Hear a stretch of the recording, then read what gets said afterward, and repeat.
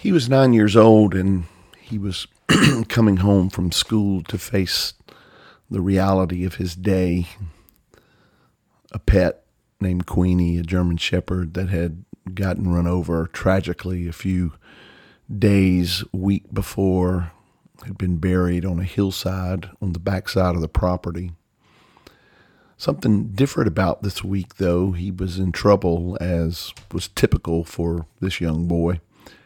And his punishment, because he lived so close to his grandmother and grandfather, his punishment was to not be able to go see them. He was told, don't go out there, and struggling this particular day, this young boy, was raining this day, and he made his way down to the grave about middle ways on the property that his family owned and lived on. And he laid across the grave of his dog crying because of the grief that was in his heart. Everything that he was feeling that day, I can't relate to you, but I do know that he was feeling a tremendous sense of loss, perplexed for a 9-year-old, hurting and suffering in his own way. The thought came to his mind that I'm hurting so bad, I think I'll get up, and I know I'm in trouble already, so what's a little more trouble? And I think I'll go and visit my grandmother and grandfather anyway. Because of the pain in his heart, he thought that maybe if Granny brushed the tears away, gave him something to eat, maybe this day Pa would be compassionate and be kind and cover for him to his mother that he had even come out there. He made his way up the hill. It was probably about the length of a football field, and you could have seen him as he grabbed the door thinking, should I go in, should I not go in? But making the decision that the pain in his heart was greater than the potential consequences of breaking his punishment, he bounded through the door, calling out Pa and Granny. He rounded the corner of the refrigerator where it sat and through the opening. And what faced this young man this day was a sight that he would never, ever forget. Sitting in the chair by the window where she always did was his grandmother, but her head was slumped over. Something looked wrong. His pa was sitting in a chair, his head bent over. He ran out the door, confused about what he was seeing, but decided to go back in anyway. This time the tears began to stream down his face as he realized something was terribly wrong. Still remembering his grandfather pulling the glasses away from his head, taking his handkerchief and wiping blood from his brow. He had seen all he could take. His mind began to race as he ran through the scenarios of what might have and could have happened. He ran from the room to the door, out onto the carport and out into the yard, and began screaming for help until a neighbor known as Uncle Smokey saw him and came running. As time would point out, this little boy's grandmother would pass in a matter of days, his grandfather in a matter of a couple of weeks or a week or so after that. And words of comfort, words of encouragement, words of bless his heart, can still remember those words of pity, all in this tumultuous night, as this young 9-year-old boy faced the murder and then the suicide of 2 grandparents. And that would affect his life forever in ways that he would know and ways that he would not know. You see, I was that young boy, and I walked in that day and I found my grandparents, one shot by the other and one shot by his own hand, reaching a place of desperation, reaching a place of destitute despair. Nobody really knows, but reaching a place that caused one person to take another's life and then to take his own, and in the process robbing me and all the other grandkids and sons and daughter-in-laws of the lives that could have been. The impact of suicide, and I have been contemplating doing this podcast for a while, but hesitant, thinking, well, I got to get it just right. But really, I don't think I have to get it just right. I think it's just time to talk about it. The lasting impact of suicide is not just that a life that was there is gone. It's not that someone gets to escape what's going on and the people close hurt for a little while. But the implications of suicide are lasting. And I can say firsthand that almost 50 years later, I still deal with and struggle with. I wonder what I could have done differently that would have saved their lives. Maybe if I wasn't in trouble, maybe Pa wouldn't have done that because he knew I would be coming out.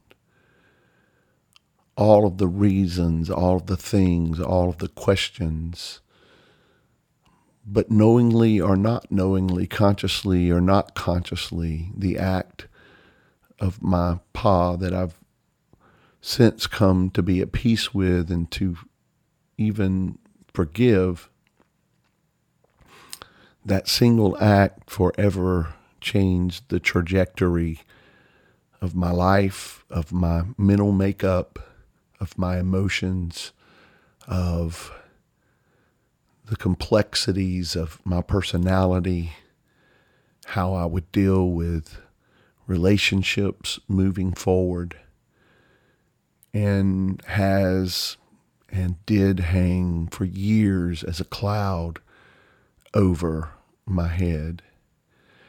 You see, suicide is something that runs very much in my family. Though not known for sure, it's probable that my grandfather, his father, took his life. I have a very cryptic note written by him, his own hand. But life got him to a point that he was wishing and saying the world would be better off if he were dead. The reality of this in our world and throughout all of time is very, very real. It's something that is attempted by many. It's contemplated by even more, and maybe by some people that are listening to this podcast. We see it, they see it, people see it as a way out, a way of escape, a way of ending the pain of the present, believing for some relief. I'm not here to discuss the morality of suicide or from a religious perspective. I'm here just to talk to somebody that may be listening that finds themselves extremely discouraged by the times that we live in. I'm here to just try to remind you that your life matters. Your life is important. And nothing is worth taking your life over. And to remind you that you leave in your wake a lot of little people, younger people, and older people that will forever be impacted by your actions. I can remember a few years back when early on in my life and in my lifetime, I began to think about suicide and contemplate it as maybe a way out. My grandfather had, my great-grandfather probably had, and then I had numerous, more than would count on one hand, close family members, cousins, people that I knew that in our family had chosen to take this route. They had reached a place of depression and desperation that caused them to do that ultimate thing of taking their lives. I can remember a few years ago when I went through a divorce. I was no longer at a job that I had been at for a long, long time. And I can remember many nights in the basement of a home that I owned, laying there crying, wishing that somebody would reach out to me. Somebody would remind me that I mattered. And in those moments, I never got close to taking my life, but I struggled with it. But I was reminded of a little boy that lived about 4 miles or 2-3 miles from me, who was my grandson. And I would, as often as I could, go to see him and his sisters to remind myself that even when I don't feel like my life is worth living for, there are other people who depend upon me that make my life worth living for. And you too, my friend, whoever you are and whatever you may be facing and whatever difficulties you may be feeling and experiencing in your life now that take you to a place that you don't believe there's any way out or any way past where you're at, let me be a voice of someone crying in your wilderness saying, you mean something to somebody, and your absence will impact them in ways that you could never, ever imagine. The current day that we live in, and you can take statistics and prove a lot of things, but I think probably why I wanted to go ahead and do this, even if I don't do a great job with this podcast, is because in our current day, typically in America, there's about 150 people a day that take their lives. That's staggering within itself. In 2020, that total for each day is close to 400. I would love to shake the media and figure a way to sue them and the politicians that have politicized a virus that, yes, is taking lives, but the way it has been politicized and scrutinized and statistics thrown in our faces every day, and the loss of jobs and economy has created an environment that has, I'm sure, more than doubled, if not greater than our doubling the normal suicide rate in our country. What gets us there is economics, loss of money, loss of jobs, loss of feeling like that we can produce, social issues, social changes in your life, be it divorces, be it friendships not being there anymore, struggling to meet someone else's approval and wearing out from that. There's the loss of community, being ostracized from groups that you were with because of maybe things that you did, and especially in the religious community. As a pastor for almost 30 years, I welcomed everyone in. And in the end of my pastorate, I had those that I had loved the most, cared for the most, essentially tell me I was not welcome in their midst any longer. Never checked on me, never called to see if I was okay. Threw things and accusations from others in my face to try to shame me, to try to get their way about things. And I wonder sometimes, did they ever really care about what it did to me? I'm very grateful that I had family and close friends and even a multitude of people that I have been merciful to, that prayed for me probably through some of the most difficult times.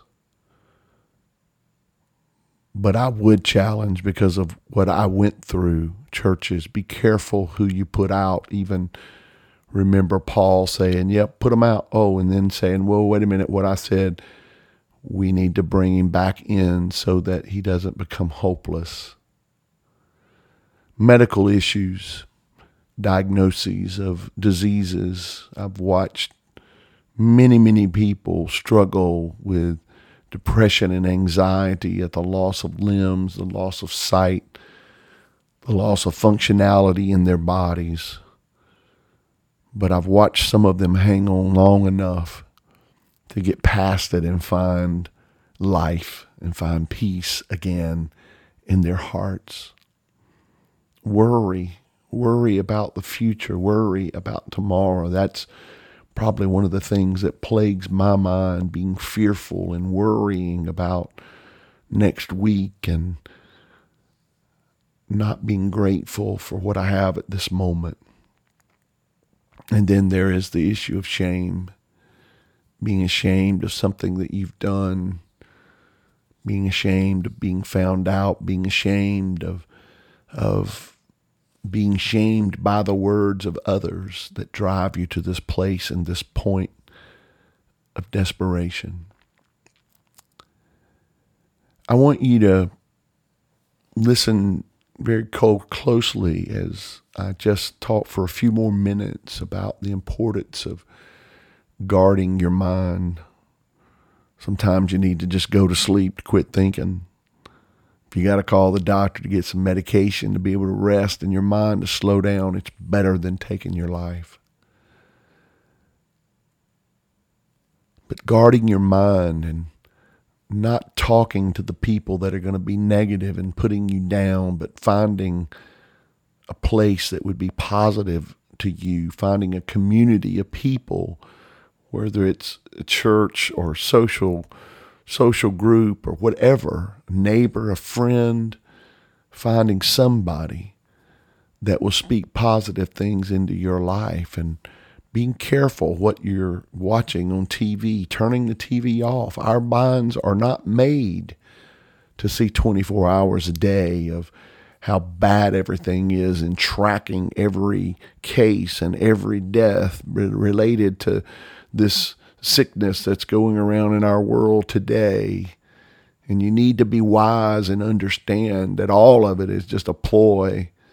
It's not that the sickness is not real, but it's a ploy that's being used by powerful people on all sides to try to manipulate you into doing something, but they don't understand the unintended consequences of the depression and the anxiety that comes along with all the fussing and fighting. I know we're getting close to voting season. Go vote. Don't become so discouraged that you don't vote. But for goodness sake, don't allow yourselves to be so bombarded by the negativity that's in our world that it drives you off the deep end into a place of despair. Get off social media. Get off those things and get away from. It's okay to not be around negative people. It's okay to say, nope, not going there, not going to put up with that. Take care that you guard your mind. Find people to be around, if possible, those that you love. Go see your family. Go see your children if that is possible. And if it's not, find a friend, find someone. And thank goodness now we can go to a restaurant, go sit in a bar, have a drink, get some coffee at the local Waffle House. Find somebody to socialize with and understand that there's life going on in the world that is around you. Rediscover spirituality. And I'm not talking about going to church, because church can be some of the most toxic, hostile places for us when we're down, sadly. But rediscover spirituality inside of yourself by learning to be quiet and looking around you and developing appreciation for nature and the complexity of nature, and reestablish again in your heart when you walk out and look at the night sky that there must be a power higher than us and stronger than us. And begin to tap into that mindset and understand that this world is bigger than us, but that doesn't make us important. It makes us vital because we are a part of this day. We were born and are living in this day and time for a specific reason and a specific purpose.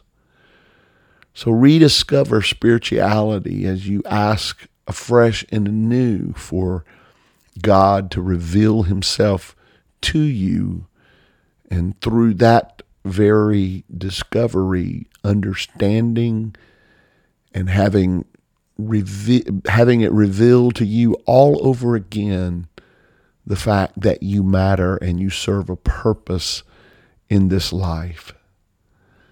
Realize the value of life in general. There's been a lot of scriptures that I've shared lately on some of the other media means of that I use to talk and try to be a blessing to people. But as long as we are alive, there's hope. There's hope to be healed from the sickness. There's hope to find a better job and to have more than we did in the beginning. There's hope to be restored. There's hope that you come to understand the grace of God and that you don't have to walk through your city, your town with your head held down in shame, but you can lift your head knowing that we all have struggles and we all have issues in our life, and that we're part of the same human family. And because of that, we don't have to walk around in shame and devalue our life to the point that it becomes worthless in our mind. Understand, and I put this on a meme recently, I saw it and thought it was worth sharing, that we all have two lives. And the second one begins when we realize we only have one life. There's odd scriptures like a living dog is better than a dead lion. You know, I may not be what I used to be, but at least I'm still alive. And you've got to begin to look at that. Even if you've had some debilitation in your body and you can't do what you used to do or be what you used to be, you're still alive. You still have thoughts and you still have breath in your body. And understand that life each day is a gift from the Creator. It's something that's given to us from without so that we can live it. And we need to understand that value within. Understand that we all will fall and falter and we will all struggle. I wish someone could have gotten to my grandfather and talked him through, because nobody really knows what all was going through his mind. We surmise about the circumstances of his medical condition, and we surmise about his personality. But no one really knows for sure. But I will tell you, understand that there's much commonality in the human struggle, and that where you are, someone has been, and that there are groups, there are places that you can go to and find help. Get professional help from a counselor. Do not sit there and be destroyed. But understand that as long as there's life, there's hope. And where there's hope, that's a powerful, powerful thing. Because where you have hope that things will get better, it actually energizes your soul and your spirit to be able to live and to go through another day. This subject is extremely sensitive to me. It's extremely personal to me. I don't take it lightly, and I don't make this podcast lightly. But I make it to encourage you. Things may look tough, but joy does come in the morning. Things may look dark at this moment, but it truly is darkest. And the storm is the most ferocious right before the calm and right before the morning.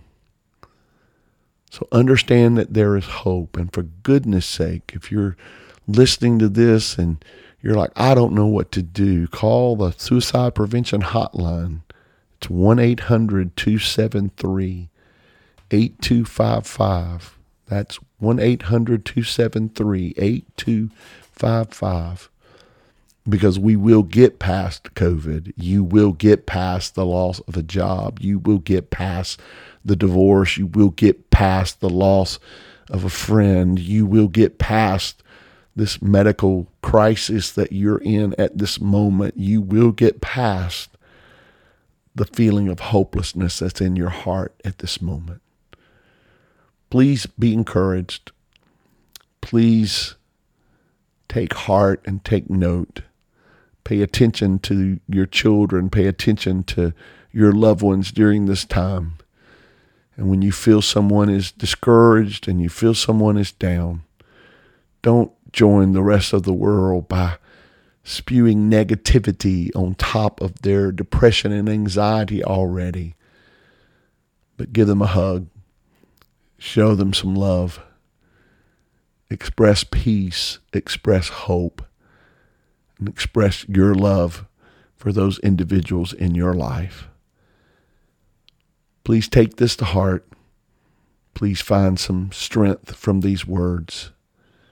And know that you may not feel like you matter, but it's just the circumstances that have blinded you to how much you matter to those that are around you and those that will come after you.